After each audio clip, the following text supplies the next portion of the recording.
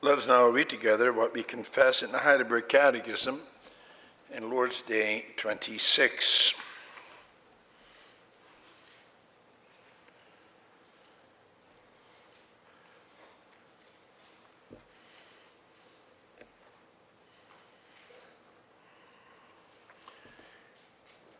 There we find God's Word summarized in the form of questions and answers. The first question: how does holy baptism signify and seal to you that the one sacrifice of Christ on the cross benefits you? Answer: in this way.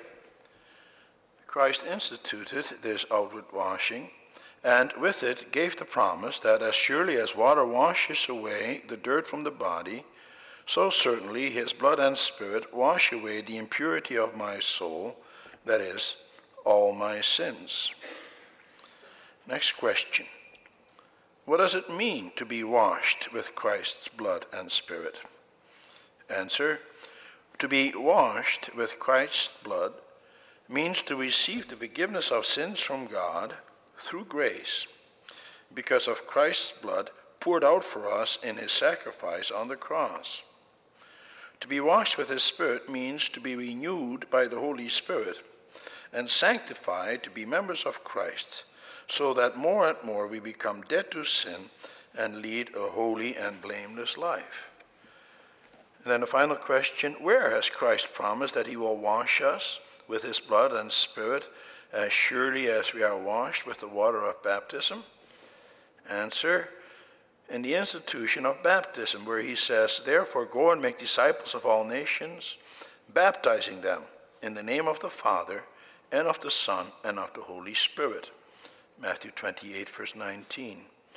Whoever believes and is baptized will be saved, but whoever does not believe will be condemned. Mark 16, verse 16.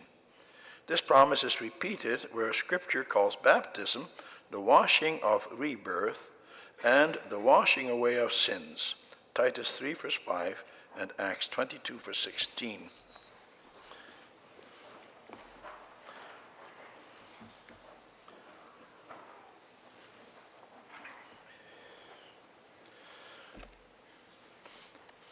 After the sermon, we will respond by singing from Psalm 26, the stanzas 2, 4, and 7.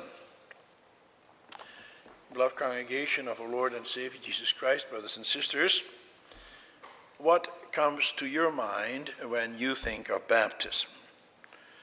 No doubt one of the first things that comes to mind is the day of baptism itself. Such a day is always a joyous day, isn't it? It's a day of celebration. It's a time when as many relatives and friends as possible come over and share in the celebration along with the rest of the congregation. And it's good to celebrate. Baptism is a joyous event, especially in the family. It's also usually the first time that a baby is seen. However, the danger can be there that the stress will be on the new baby and on the relatives who have to be there to see that new baby. Some stress the importance of people so much that they want as many people as possible to be there, especially close relatives. And they will even postpone baptism for a week or longer until a significant relative or a favorite minister can also be there. But is that where the emphasis is? We have to ask ourselves, what exactly are we celebrating? And what does God want us to have in mind when we see the water of baptism being applied to a newborn baby? And that brings us to the questions of the composers of the Catechism. They ask, how does holy baptism signify and seal to you? Originally, however, in the Latin edition, the question was, how are you admonished and assured that the one sacrifice of Christ on the cross benefits you? they use the word admonish instead of the word signify. Why would they use such a word? What has this to do with admonishment? Well, initially the word admonish meant to bring to mind, to bring to remembrance. And so with baptism we are to remember certain things. We are to bring to mind everything associated with it. For that reason, the Lord God uses ordinary elements that we encounter every day. Water. We especially encounter water today. Look at all the rain outside. And fire. Water and fire bring up many images. And the Lord God wants to associate those images with what he does in us and through us, so that we won't forget. So that when we encounter those elements in everyday life, as we do today and as we do all the time, that we are reminded of what God does with us and what he does with his creation. By reminding us of these elements in nature, he wants to warn us, but he also wants to comfort us. And so I will preach to you about the warnings and comfort found in the elements of baptism. And then first we will look at the element of water, and secondly, the element of fire. For baptism we use water. That is very significant, for water is the most abundant of all of the earth's natural resources, covering its surface to about 70%. And we use water all the time. Life on earth cannot exist without water. During biblical times in the eastern part of the world, water was especially necessary and desirable. Particularly there, water was associated with life. The ancient Hebrews lived in a land where water was scarce. And that is why the ownership of a well was considered to be a great blessing. For the water from the well would ensure that none of them, including their cattle, would die of thirst. In Deuteronomy 28, verse 12, we read that one of the things the Lord God promised to the Israelite was that he will open the heavens, the storehouse of his bounty, to send rain on the land. He promised that to them as long as they obeyed God's commandments. However, said he, if they do not obey, the Lord God will make the rain of their land dust and powder. In other words, there would be no rain. He will withhold it. Here you see that with the water comes not only the promise, but also the threat. And this is where the admonishment, the bringing to remembrance, comes in. For when it comes to the warning which accompanies the water, we come to a very sensitive matter as far as God's covenant people are concerned. For they remember that God punished the wickedness of the people on the earth by drowning them in a devastating flood during the days of Noah. In 1 Peter 3, the blessings of baptisms are connected to that flood. But so are the warnings. Peter reminds his readers that in the days of Noah, 8 people were saved through the water of the flood. But you cannot disassociate those who were saved from those who were perished. For the rest of the world perished. The water of the flood saved the believer Noah and his children, but those who did not believe, those who did not take the water of the flood seriously, were destroyed. The same thing is true of the water of the Red Sea. The people of Israel, God's covenant people, were saved through the water. Their plight seemed hopeless. The Egyptians were right behind them, snapping at their heels, and the Red Sea was in front of them. They had nowhere to turn. And lo and behold, the Lord God comes to their rescue, and he parts the sea, and he leads his people through the sea on dry land. But Pharaoh and his army perished. Here again we see blessings and curse. The water saves the believer, but destroys the unbeliever. With the water comes warning. Last week, many of us experienced the destructive power of water. The gates of heaven opened up and brought a torrent of rain and hail. Many crops and gardens were ruined. When I saw the destruction in our own garden next door here, it reminded me of the curse that is on creation because of sin. It reminded me of God's warning that those who do not repent will perish. But the mention of the water of baptism especially brings to mind that water is not only a medium through which you perish or are saved, but also a medium through which you are cleansed. And it is especially for that reason that the symbolism of water is used. The scarcity of the water made it a precious commodity for the Israelites. They did not live in an affluent time as we do, nor in a technologically advanced age as we do. Even during times of drought, we are always still able to open up a tap and clean, refreshing water comes out. We can daily take baths or showers without worrying too much about where the water comes from or whether or not we are going to run out. But that was not the case in the Near East. Water had to be carried long distances. And it was not good if you spilled the water. It says in 2 Samuel 14, verse 14, like water spilled on the ground, which cannot be recovered, so we must die.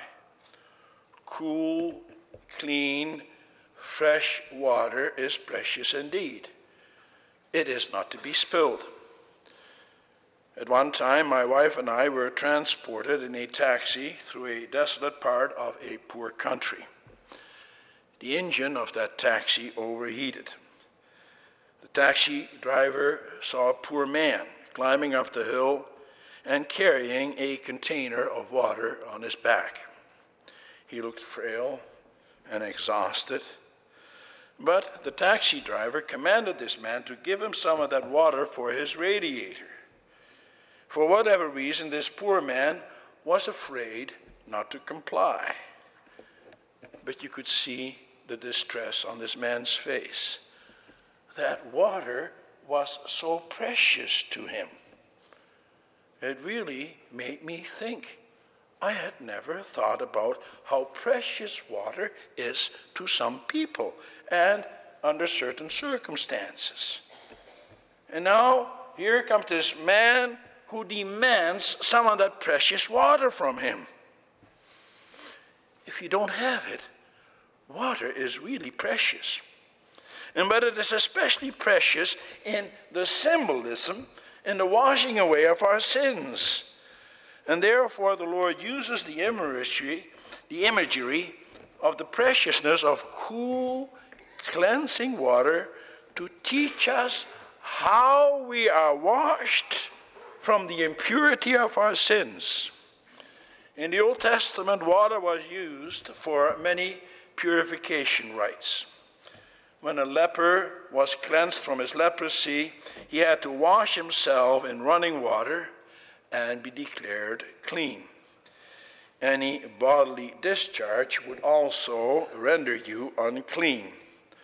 The washing in running water was described, for example, in Leviticus 15, verse 16 and following. It says there, when a man has an emission of semen, he must bathe his whole body with water, and he will be unclean till evening. Any clothing or leather that has semen on it must be washed with water, and it will be unclean till evening. When a man lies with a woman and there is an emission of semen, both must bathe with water, and they will be unclean till evening. Water was also used in order to render the priests and Levites clean before the Lord God.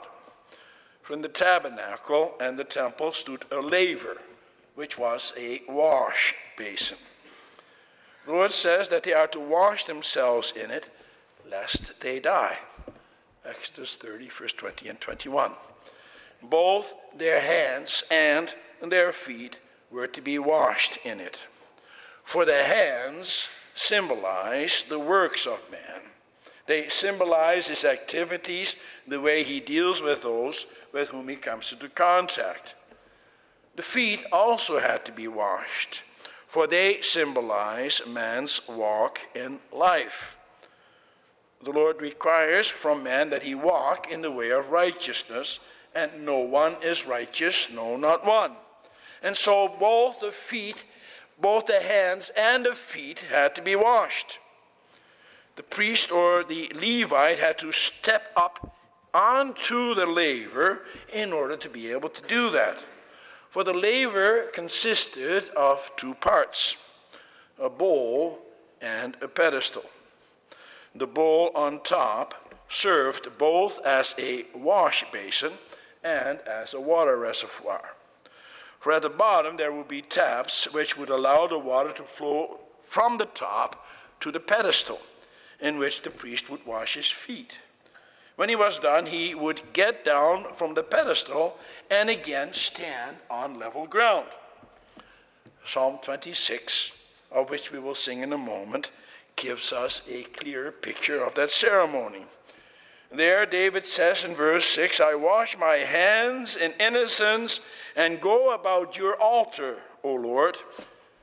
And then in verse 12 he says, further, my feet stand on level ground. In the great assembly I will praise the Lord. At that point, David, as it were, steps out of that water basin and again stands on level ground, fully cleansed. And David describes here the symbolic significance of the way the water basin is used by the priests around the altar. And so you see that the believer in the Old Testament was fully aware of his need to be cleansed. The whole nation Israel was unclean. And they knew that the only way that they could be cleansed was by the Lord God alone. And therefore they must obey him. For that reason, Amos uses the water imagery of justice and righteousness of God. He says in Amos 5, verse 24, but let justice roll on like a river, righteousness like a never-failing stream. And Jeremiah spoke out against the Jews who trusted in the leaking cisterns of the enemies of God. Speaking on God's behalf, he says in Jeremiah 2, verse 13, my people have committed two sins. They have forsaken me, the spring of living water, and have dug their own cisterns, broken cisterns that cannot hold water. And so you can see that God's covenant people were well aware of the significance of water and its many uses. It's for that reason that John the Baptist went about preaching a baptism of repentance for the forgiveness of sins. And many people also allowed themselves to be baptized by John, for they knew from the scriptures that they are impure and that they need to be washed from their sins. However, many others did not allow themselves to be baptized by him, for the majority of the Jews were self-righteous. They thought that baptism was for the heathens. Indeed, it had become the practice to baptize proselytes. Proselytes were Gentiles who had been converted to Judaism. The Jews did not consider it enough that they were circumcised upon conversion. They believed that they also had to be purified through the water of baptism. For the heathens had come into contact with many unclean things. For themselves, they did not see such a need. After all, they are God's holy people. They are his special people. They kept themselves from defilement. And so they didn't need to be baptized. The amazing thing, however, that the Lord Jesus Christ himself had no such reservation. He allowed himself to be baptized in spite of the objections of John the Baptist. John knew that Christ was the Son of God and that he was without sin. Nevertheless, the Lord Jesus sought John the Baptist out. He too wanted to be baptized by him. Why then did Christ insist on that?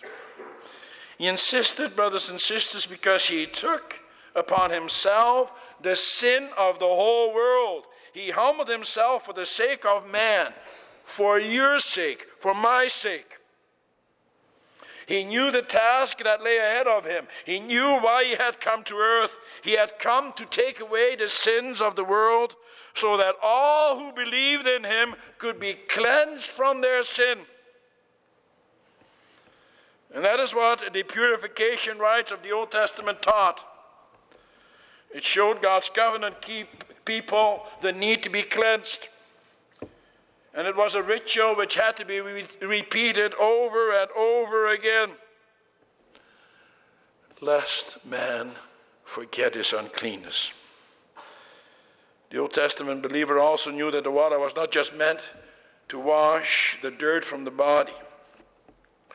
No, it symbolized the need for inner cleansing. One's soul, one's entire existence had to be washed. The water itself did not remove the dirt.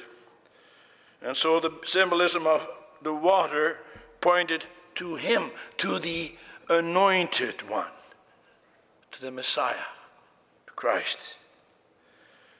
For thousands of years, millions upon millions of various cleansing rituals had been performed, but they all pointed to that man of Nazareth, to the Son of God, for only he can clean us from our sins. And why is that necessary? It is necessary because only those who are as pure as snow can come into the presence of a holy God, our holy God. Only those with garments as white as snow are acceptable in God's eyes. For nothing impure is allowed to enter into the sanctuary of God. David fully understood that. He cried out, as we know from Psalm 51, "Cleanse me with hyssop, and I shall be clean. Wash me, and I will be whiter than snow. And create in me a pure heart, O God, and renew a steadfast spirit within me. Do not cast me away from your presence, and take not your Holy Spirit from me. Restore to me the joy of your salvation, and grant me a willing spirit." However, water is not the only purification agent mentioned in the Bible. So is fire. Fire also purifies. We come to the second point. Purity is an absolute requirement from the Lord God. In order to symbolize that, the Lord wanted only pure metals to be used in the tabernacle or temple. For example, only objects of pure gold could be used. The only way that you can purify a metal is by a process which uses very high temperatures. And therefore, fire is used as a purifying agent. Through an arduous process, it burns off the dross, the impurities, until in the end, nothing is left but pure metal. The same thing is true of the Spirit of God. God's Spirit burns away your impurities. For you will remember that the Spirit of God is also symbolized by fire, by a flame. When the disciples received the Holy Spirit, tongues as of fire rested on each of them. The Holy Spirit is a fire which removes the impurities of man. In answer 70, the Catechism tells us that to be washed by the Holy Spirit means to be renewed by the Holy Spirit and sanctified to be members of Christ. That, congregation, is a fact. The Holy Spirit sanctifies us. That is what he has done. That is to say, he has made us pure. He has made us holy. He has set us aside for God's service. We can't do that ourselves. The Holy Spirit has done that and continues to do that. Christ washed us in his blood, but now through the Spirit we are also made new creatures. New life has been breathed into us. The impurities which cling to us because of our sins have been burned off by the Holy Spirit. And that's not just a wish. It's an undeniable fact. Paul says in Romans 8, verse 11, "And if the Spirit of him who raised Jesus from the dead is living in you, he who raised Christ from the dead will also give life to your mortal bodies through his Spirit who lives in you." The Holy Spirit makes us members of Christ. What does that mean? We know from chapter 6, which we read together, that all of us who have been baptized into Christ Jesus were baptized into his death. We were therefore buried with him through baptism into his death, in order that, just as Christ was raised from the dead through the glory of the Father, we too may have new life. And in verse 11 he says, "In the same way count yourselves dead to sin, but alive to God in Christ Jesus." Baptism, brothers and sisters, has a very deep significance. When you are baptized into the name of the Lord Jesus Christ, then you go under with him into the grave. At the time of your baptism, and then you go under with him along with your whole sinful nature. Then, as it were, you, with your old nature, also hang with Christ on the cross. You die with him and you are buried with him. But through your baptism, you also rise from the dead together with him. You become a new creature. You become alive. Satan no longer has power over you. And it is all those things, brothers and sisters, that you are to remember, that you must bring to mind. You're washed in the blood of Christ. That means you're clean. It's not something for the future. It's not something that still has to happen. No, it refers to right now. All the dirt has been washed away. You are clean. You may enter the sanctuary of God. It doesn't matter what you have on your conscience. If you ask for the forgiveness of sins through the blood of the Lord Jesus Christ, you are washed, clean, white as snow. And through the Holy Spirit, you have been made a new creature. God renews you time and again, every day. And that is the great comfort you may have again today. For you, when God tells you these things, can also be absolutely sure, for he is trustworthy. But answer 70 tells us that the purpose of baptism is not only that we know ourselves to be washed with the blood of Christ, but also that more and more we become dead to sin and lead a holy and blameless life. We have to become what we are already in Christ. Christ washes you. He makes you clean. He makes a new creature out of you. But now you also have to live in accordance with that. And it is all to the honor and glory of God. But there you see our everyday struggle. For we defile ourselves time and again because of our sins over and over. We come into contact with our own sinful flesh and that of others.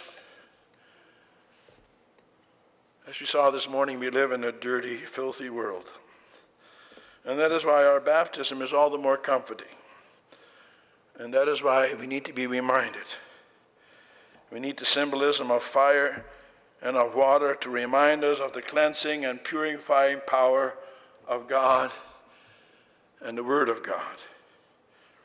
When we experience the destructive nature of water and fire, then we are reminded of God's wrath and therefore of the need for repentance. When at the same time we see the other qualities that those elements have, namely their wonderful cleansing power. This world is going to be cleansed by fire, brothers and sisters. Make no mistake about it. That is what God prophesies in His Word. And only those who are already pure through the blood of Christ will be able to come through that fire. Everything and everyone else will be burned up. Let that be a warning, but also a comfort. We know that those who belong to the Lord will not come to harm. Brothers and sisters, as long as you believe, you will not perish. God will cleanse you, purify you, and sanctify you. Why? So that you can live a life without sin and the effects of sin. What a powerful message the water and the fire give to us. And what a comforting one. Amen.